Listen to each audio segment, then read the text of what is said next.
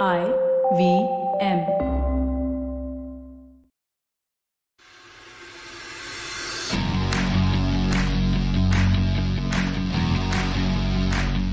Welcome to this week's episode of the Edges and Sledges Cricket Podcast. We are very excited as we have with us a special guest, Adam Hollioake. Adam, welcome to the show. Hey guys, thanks for having me on. Thanks so much for taking time out, Adam. We're very excited to have you on the show.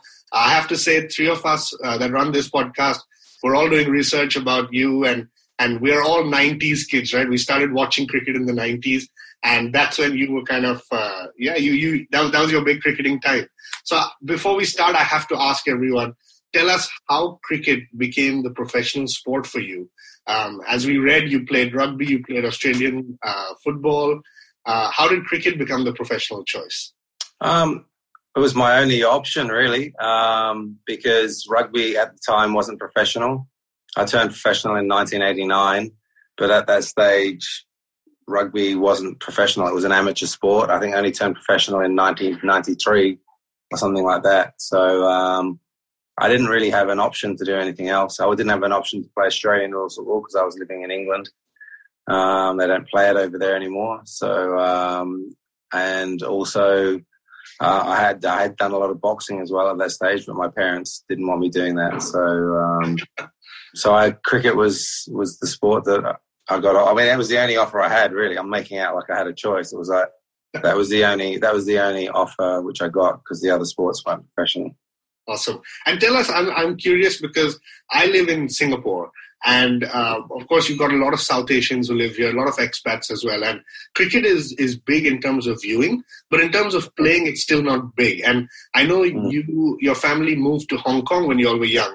And I read that you joined a cricket club called Junior Gappers, if I'm getting the name right. That's right. A lot of our listeners live in the South Asian region and the Asian region. How was it growing up in a Hong Kong type of environment where cricket is not the national sport? Cricket is not the main sport. Even in Singapore, sometimes I struggle to explain to people what sport I actually follow. How was it being there? Did you guys stand out? Was it a big South Asian community? Can you talk us through a little bit about your Hong Kong experience? Yeah, sure. So basically, my father was working in Hong Kong. He got posted there. He's an engineer. So me and my brother, my dad, the only sort of social thing that he could do was he would work all day, and then on the weekends he'd go up to the Hong Kong Cricket Club, and he would play cricket all day. But we would sit around and we'd be bored. So there was some nets there. So we used to just go over, me and my brother and some other friends of the kids of the fathers that were playing cricket, and we'd go and we'd play all day in the nets. That was our only option, really, other than sit there and watch. And no kid wants to watch their dad play. So that's how we learned. We just learned by playing in those nets. We learned ourselves. We learned by watching our dad. Occasionally, when he wasn't playing, he'd go and give us some coaching. And it was actually my dad who set up that Junior Gappers thing to try and help the kids around. So, my dad was a very good cricketer. He played for the Victorian Country 11. So he's because he grew up in a place called Ballarat, which isn't. I mean, it's the country, so out in the countryside. So he played for them, and so he gave us a good basics and understanding of the game at a young age, and the rest of it was just like every kid. Probably you got billions of them in India who just go out there and are passionate and play every day. So we were no different to that. We would just go there and play every day, and that was sort of that was the beginning of our falling in love with cricket. It wasn't formal. It was just us just being kids and just playing in the nets and loving the game. Awesome. That's a very familiar story to a lot of us in India. Absolutely, yeah. And so was your dad your coach, the official coach of the Junior Gappers? He had a few coaches, because when it first started there was, like 7 or 8 people, and then the next week there was 50, and then the next week there was 100. So he had to get other parents to help coach as well. So it grew really fast. And I've always had a good relationship with Hong Kong. I went back and coached Hong Kong in 2000. No. So I was still playing for England at the time, but during my off season I went and coached the Hong Kong team. So we played against Singapore in the Asia Cup. So it was. I'm familiar with Singapore. I travelled there a lot. I'm very, very good friends with Jason Della Pena, who's one of the broadcasters for ESPN there in Singapore. He's based in Singapore, and I believe he's doing some coaching up there now as well. So we played together at Surrey. So I'm really familiar with the Southeast Asian cricket, Singapore, Hong Kong, Thailand. I'm aware of how these places work. Awesome. Yeah, no, that's good. And we hope to see some Southeast Asian get into one of these big tournaments soon, right? It'll be great. That'd be great. That'll be the best, yeah. Yeah, it'll be great for the region. And I have to ask you a question. Was the Hong Kong Sixers around when you were playing? Yeah, I was fortunate. I played in the Hong Kong Sixers. I think I played 4 times. Oh, cool. So I think we came runner-up every single time. So I never won it, but we got runners-up every time. So I was actually talking about that just the other day with Andy Bickle, who I coach at Queensland with, and we were reminiscing about the Hong Kong Sixers. They were good fun tournaments. Very good fun. Absolutely. And so, Adam, moving on, then tell us a little bit about your experience with Surrey. I mean, we've read a lot. You were definitely one of the most successful captains. And as I was telling a few of my friends that, I'm going to speak to Adam, they all got excited, as all Indians do, right? We know every cricketer, we follow your journey. And a lot of them ask me, so I guess 2 questions I wanted to ask you. Tell us a little bit about your experience with Surrey. And secondly, as I talked to some of my friends, they said Surrey was a team at that point which was ahead of its time. And it was kind of the team that was playing T20 cricket before T20 cricket came out. So can you talk us through a little bit about your experience and about the type of cricket Surrey played? What was it like for you? Yeah, so when I started with Surrey in 1989, I was only young. I was 16 at the time or something like that. So I was fortunate. I came into a good side, very talented side, but we hadn't won the championship since 1971. So that was the year I was born. Yeah. So we'd had a long history of failing, not achieving our potential. And we were really going through a bad time in 94, 95. I think at the time in 1995, when they came and asked me to be captain, we were the bottom of the championship. It was the middle of the season. We were going horribly. And I'd never been the captain of any team before. So we had huge potential, but we had a lot of fight. Not even the Hong Kong Sixers? No. So that was, of course, England when you go there. But with Surrey, we'd had no success. So we were playing terribly. We were arguing amongst ourselves. We weren't a good team. We had good individual talent, but we weren't a good team. So we had no discipline or anything like that. So, and when they came and asked me to be captain, I thought there must have been somebody standing behind me because I've never been asked to be captain of anything. I thought, even me. So, I just said, okay. And I think the best thing that happened in that situation was because I knew I wasn't ready to be the captain at the young age. I went there and I spoke to the team. I said, look, I need you all to help me. I'm the youngest guy in the team. You guys got to help me with this captaincy. And then it became a team effort.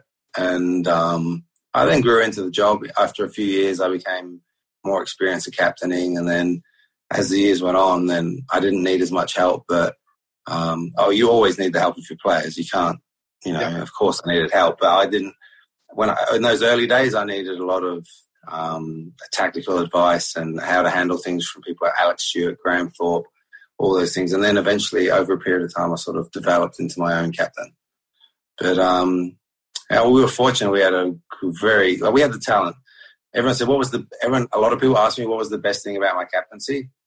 I say my team, my player had the best players, which is a good start. I mean, if you've got good players, then you've got a chance. There's no one that's ever taken the worst players and turned them into the best team. So you need the players to start with, and I'm always humble and respectful that I had very good players. So, but by the same token, there's been a lot of teams that have got very good players who haven't had success.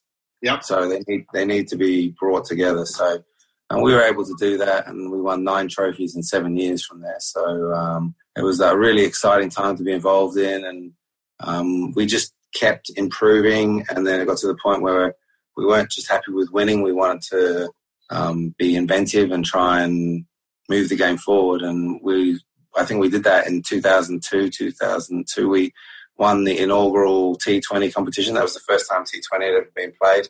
Yep. Won that. So we started, we were very sort of ahead of our time, I think.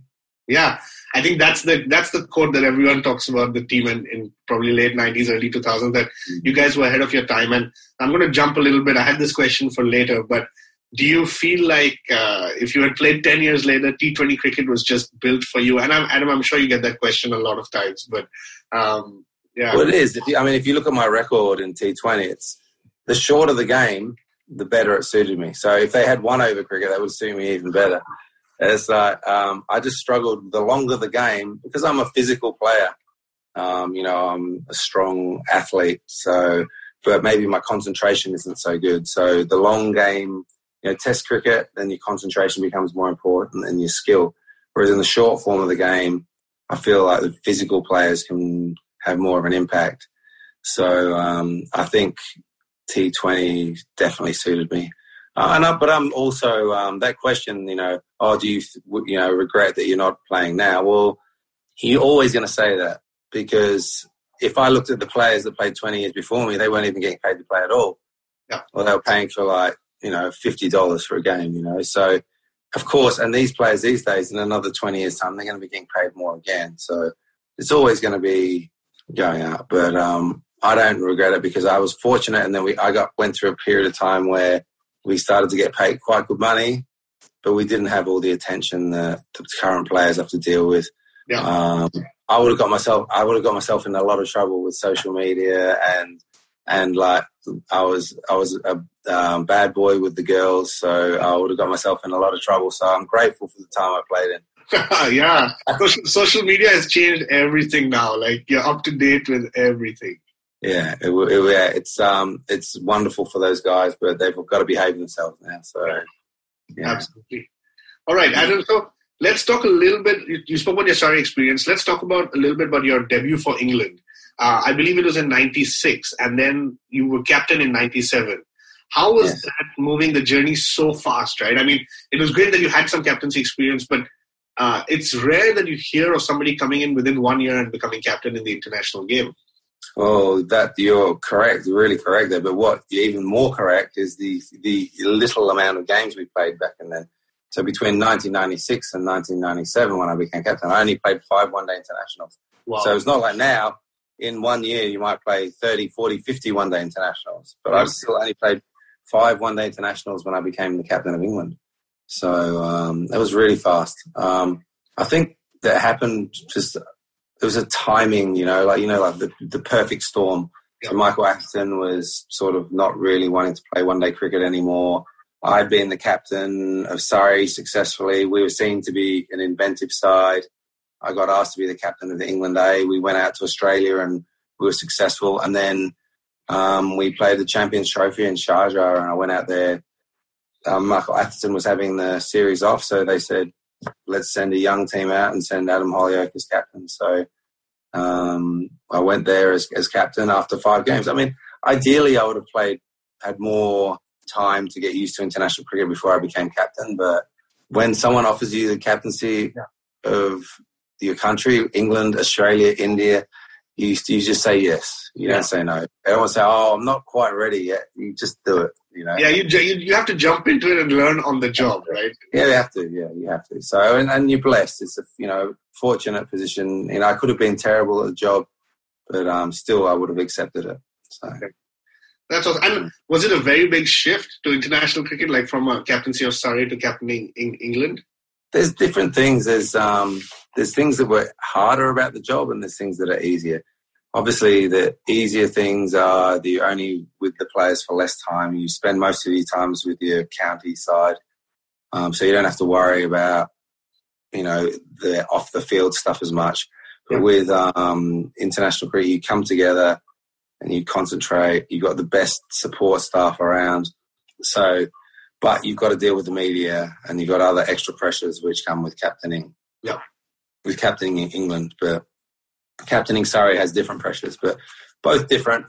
It just depends on different personalities, suit different things. I never found talking to the media very hard. It didn't bother me, so it didn't distract me very much. Just the step up in standard for international cricket is a big step up. Yeah. So that was the biggest challenge for me. Got it. Awesome. And Adam, talk to us, our listeners, a little bit about your view on split captaincy. It's probably one of the most debatable topics in cricket. In India also, we've had split captains. It works sometimes, it doesn't work sometimes. But what's your personal take on split captaincy? Yeah, it's funny. I've been getting asked this question for it's like almost coming up for 30 years now, and I don't know what I think it depends on the people, and it's not just the captains. It's also you got to take into consideration the management, and you got to take into consideration the players. So, and it has to be a lot of communication there. I think it can work. But ideally, if you've got a captain who's capable of doing all of those jobs, that's the best case scenario, I believe. But if it's not that case, like in our instance, Michael Atherton was the best test captain, but wasn't necessarily in our one-day team, that situation changes. And there's been many cases of that throughout the world, throughout the last 30 years. I think I was the first split captain, I think, from memory. I might be wrong, but if I wasn't, I was one of the few ones who did that. So it's an interesting time. Like, it changes all the time. Obviously now you could potentially 3 captains, T20, one day, test match. So I don't know, where does it end? I think it all depends. It all depends on the people that you've got involved. I mean, it can work, but it can also be a disaster if it's not right. So. And I had one question on that, right? You're seeing nowadays teams also becoming different. Like when India goes to play tests, you have a completely different set of people, going up there with right from Chiteshwar Pujara to Ishant Sharma, Ravichandran Ashwin. And then when you play ODIs, it's different. Do you think the set of players that make up the two teams play a part in a split captaincy being successful or not?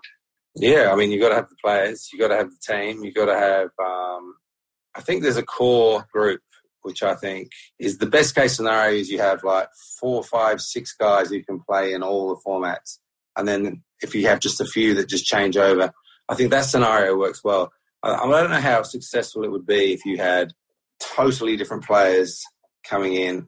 That might be, and it could still work, but I think there's some players that are just, world class in all formats, like Kohli, all formats of...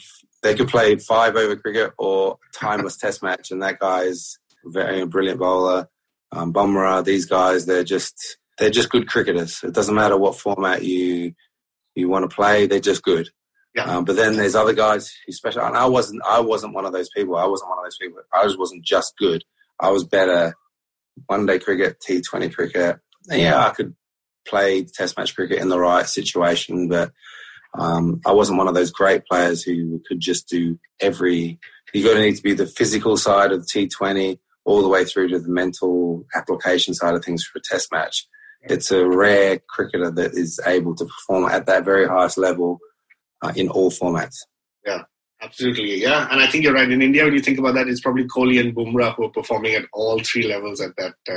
They're just good cricketers. They're just good. And when you're that good, then it doesn't matter what format it is. They could play 1 over cricket, those guys would still be good. Awesome.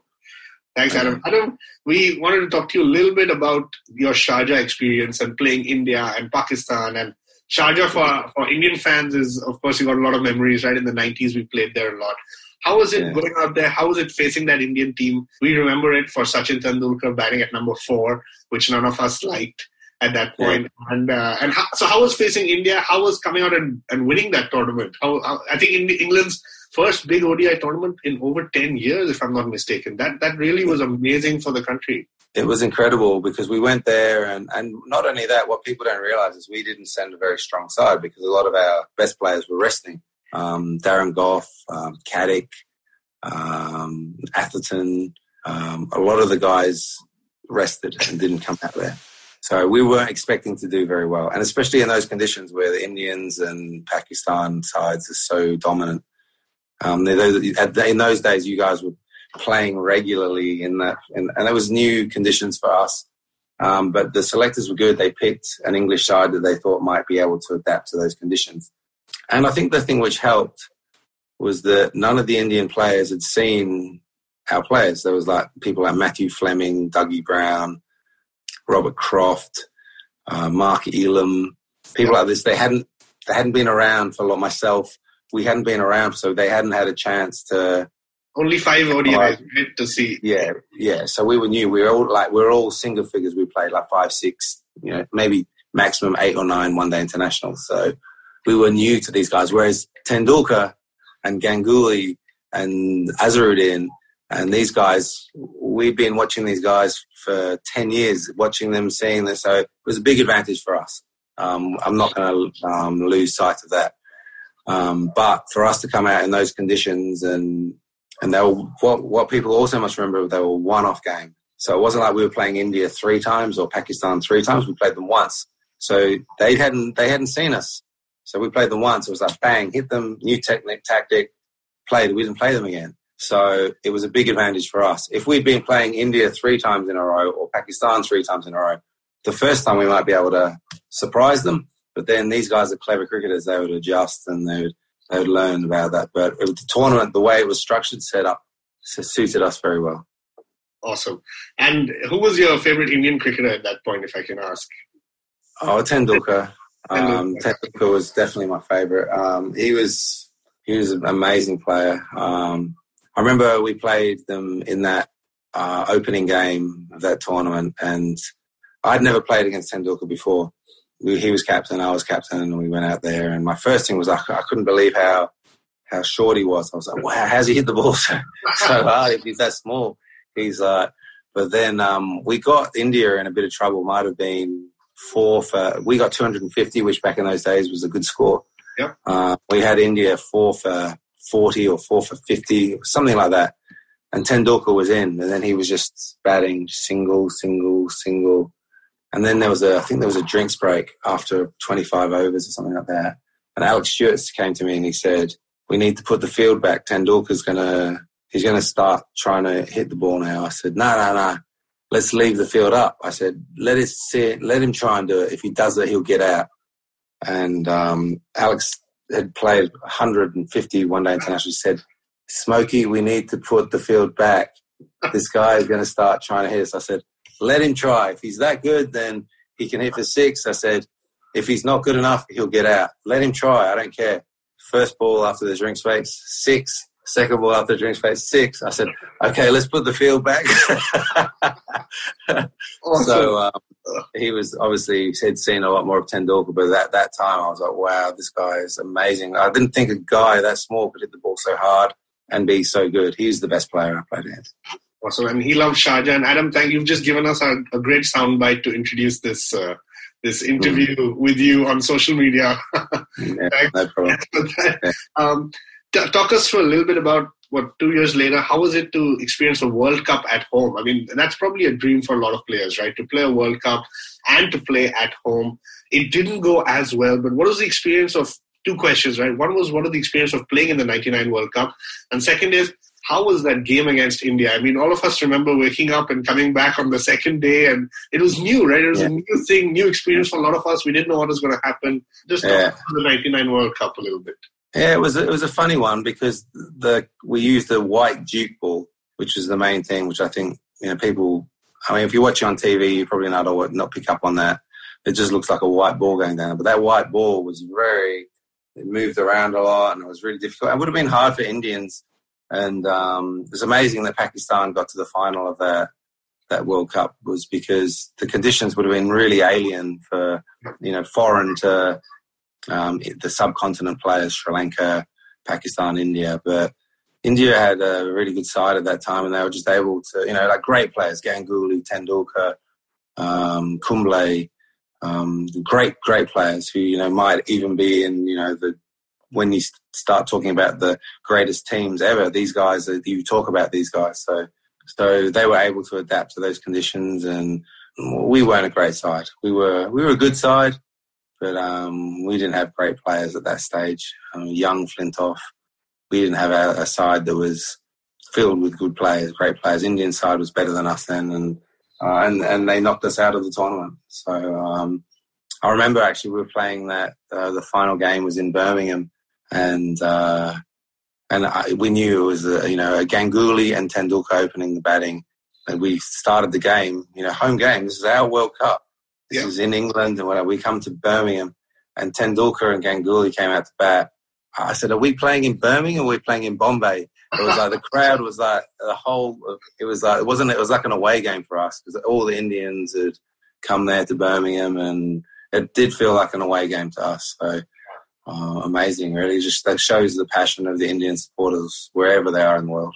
Yeah, actually, the three of us who run this podcast are guilty of that. In 2017 Champions Trophy and 2019, we were in Birmingham. We flew down from US, from Singapore, and of course the third guy, DJ, lives in London. But we were all dressed in blue, Indian flags, everything. And you're right, when you play in England against India in these big tournaments, it doesn't feel like you're watching the game outside. Were you one of those guys in the crowd in 1999? I wasn't there in 1999. I wish I had been, but I wasn't there. It's your fault we got knocked out. We were watching at home. But fast forward 20 years later, England won the World Cup at home.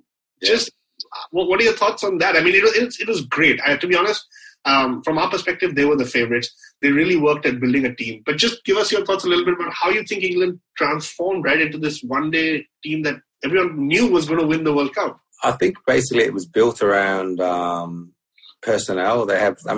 England over the last, ever since I've known, have never had numbers 1, 2. Well, since the fielding restriction came in, I think it was the 95 World Cup where Sri Lanka won it with Jayasuriya and Kalawitharana taking advantage of the first 15 overs.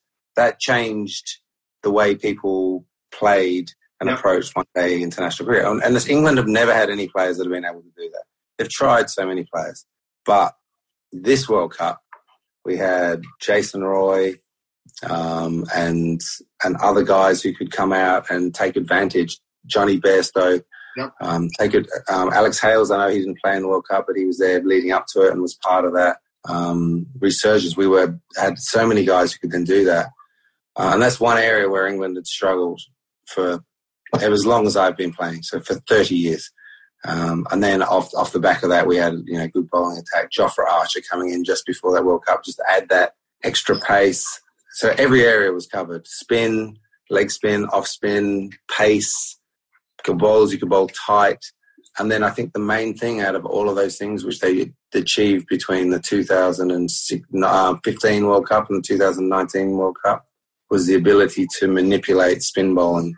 Because that was the one area where we hadn't been very good. And look at the stats; they're quite interesting. They went from being the 7th or 8th best players of spin in the middle overs to the best players of spin. And I put that down to Graham Thorpe, who was the batting coach, and he worked a lot of hitting against the spin, a lot of training hitting against the spin. Yep. Which is, anyone who plays a lot of cricket will know that the spin bowlers stack the field and batsmen hit with the spin. Yep. So the English batsmen practice hitting against the spin because there's less fielders, riskier, but less fielders on that side, and that increased the scoring rate. And I believe that was the difference between us winning the World Cup and not. Awesome. And actually, you think about the team, you mentioned a few players, but just look at the balance that team had, right? You've got a Joe Root at number 3. You've got the middle order, which has Morgan and Ben Stokes. You've got Butler, who comes down there. I mean, you spoke about the first 15 overs being crucial and getting the start. But the way cricket has evolved, it's the last 15 overs where England is like, so long as we've got wickets in hand, we're going to score a lot of runs. I mean, if it just didn't stop. If you got one guy out, the next guy would come in. And then you're at a point where you've got 4 wickets and you've got Butler and Stokes at the crease, and it's just ridiculous. And they're still attacking. It's very un-English, isn't it? So they're very un-English to just their attack, and to keep going for their shots and to keep backing themselves. It's almost the most un-English tactics that we've ever seen, but it was successful. They ended up winning the World Cup because of it. Yeah, and they were dominant through large parts. There were scares in the middle, and then I guess that super over finish was just something you amazing. Amazing. I don't think we'll ever see a World Cup final like that ever again. Never again. Adam, we might not ever see another game like that again, let alone in the final. Yeah, it was incredible. I mean, what a way to wrap up a great tournament, right? Yeah, incredible. Yeah. So, Adam, let me come last couple of questions from our side. We don't want to keep you too long, but wanted to get your thoughts on some of the current Indian cricketers, right? And you can give me a word, you can give me a sentence, but I'll just shoot out some names and just let us know your thoughts, right? Virat Kohli. The greatest. Rohit Sharma. He's the best. I mean, yeah, like this, one of the greatest. He's it's amazing the talent that India's got at the moment. And I think if I just talk in general about the team first, they've got talent in all areas, and they've got a strong leader. You know, a guy who's not your typical Indian. A lot of Indians over the years have been very just nice guys and just happy to sit back and take what comes their way. This guy's going out there and he's taking the attack to the rest of the world. He's aggressive. I think the rest of the world doesn't like it, but I do. I think it's fantastic because he's saying, he's almost, when he goes out there, you can see his attitude is that I'm going to fight for India and I'm going to come out here and we're not going to be subservient anymore. We're going to come out and we're going to attack you. And if you're not ready to play, we're going to beat you. Yeah. So I love it because that's the way I used to play my cricket. And for a long time, I watched Indian play and they're just nice guys. Yeah. They're polite guys, especially in the 90s. Very nice. They were like nice guys. We beat them and they were just nice guys. It was like, but nice guys come last. Yeah. You know what I mean? So, I think this guy's the best I've ever seen. Virat Kohli. I think he's the best. I mean, I never thought I'd see someone better than Tendulkar. Yeah. But it's taken me a long time because I'm so scarred by Tendulkar. It's taken me a long time to actually say, I think this guy's actually going to be better. If he can last as long, I mean, not as long. I don't think anyone's going to last as long as Tendulkar, but if he can get somewhere near there, then I think his mastery of the game, his professionalism, the intensity with which he plays the game, his mastery of his art is unprecedented. And people talk about Steve Smith and they talk about Joe Root and they talk about Kane Williamson. This guy's the best. Also, I don't care what the rankings say. This guy's the best. Yeah, and it's interesting, Adam, you mentioned about that. In Indian cricket, the way few of us see it is you had three captains, right? Ganguly showed you or showed you that winning was a possibility. Dhoni showed you how to do that, like how to win. And I think Kohli has just showed you that there's no other way, right? So if you're losing, feel bad about it. And that's kind of been the story of Indian cricket through these three captains. Yeah, that's good assessment, yeah. And let me ask you just a few other guys, like Rohit Sharma, right? And a lot of people say he would be one of the best of any team at any time if it wasn't for Kohli. Yeah. Well, he's the Stuart McGill of he's the Stuart McGill, like, Stuart McGill was probably the best leg spinner in the world, apart from Shane Warne was playing. Yeah. So if it wasn't for Shane Warne, I don't know how many wickets Stuart McGill would have got, but it would have been a lot. So he's in that category. I mean, hopefully he won't go through his whole career in the shadows, but these guys end up getting there. I mean, he's still a tremendous player, but Kohli's everything, isn't he? He's got everything. He's the best. So unfortunately, it's like some people just live in the. Imagine if you were born in the 1990s, the 80s and 90s, and you were an all-rounder, and in Australia, it's like you got Mark and Steve Waugh playing. It's like you're not going to get a game. Yeah. So they don't have three all-rounders in the team. So those guys just dominated. You don't get a chance. And the only fortunate thing for Sharma is that they play six batsmen in the team. So he's thankful he's not a spinner because he wouldn't be playing because Kohli would be playing. But he's a brilliant batsman. I mean, world class. Awesome. And given you were an all-rounder as well, we have to ask what's your view on Hardik Pandya? Yeah, I mean, this new breed of Indian cricketers, they're coming in. I like the thing that they've struggled with over the years has been a little bit. Other Kapil Dev, you had one of the greatest all rounders, but there hasn't been a good all rounder for a long while for India. I think so. I think this guy's the real deal, and I think India is going to come. I feel I've got this feeling. This cricket goes in cycles, and I've got this feeling that India is about to come into their greatest era that they've ever had.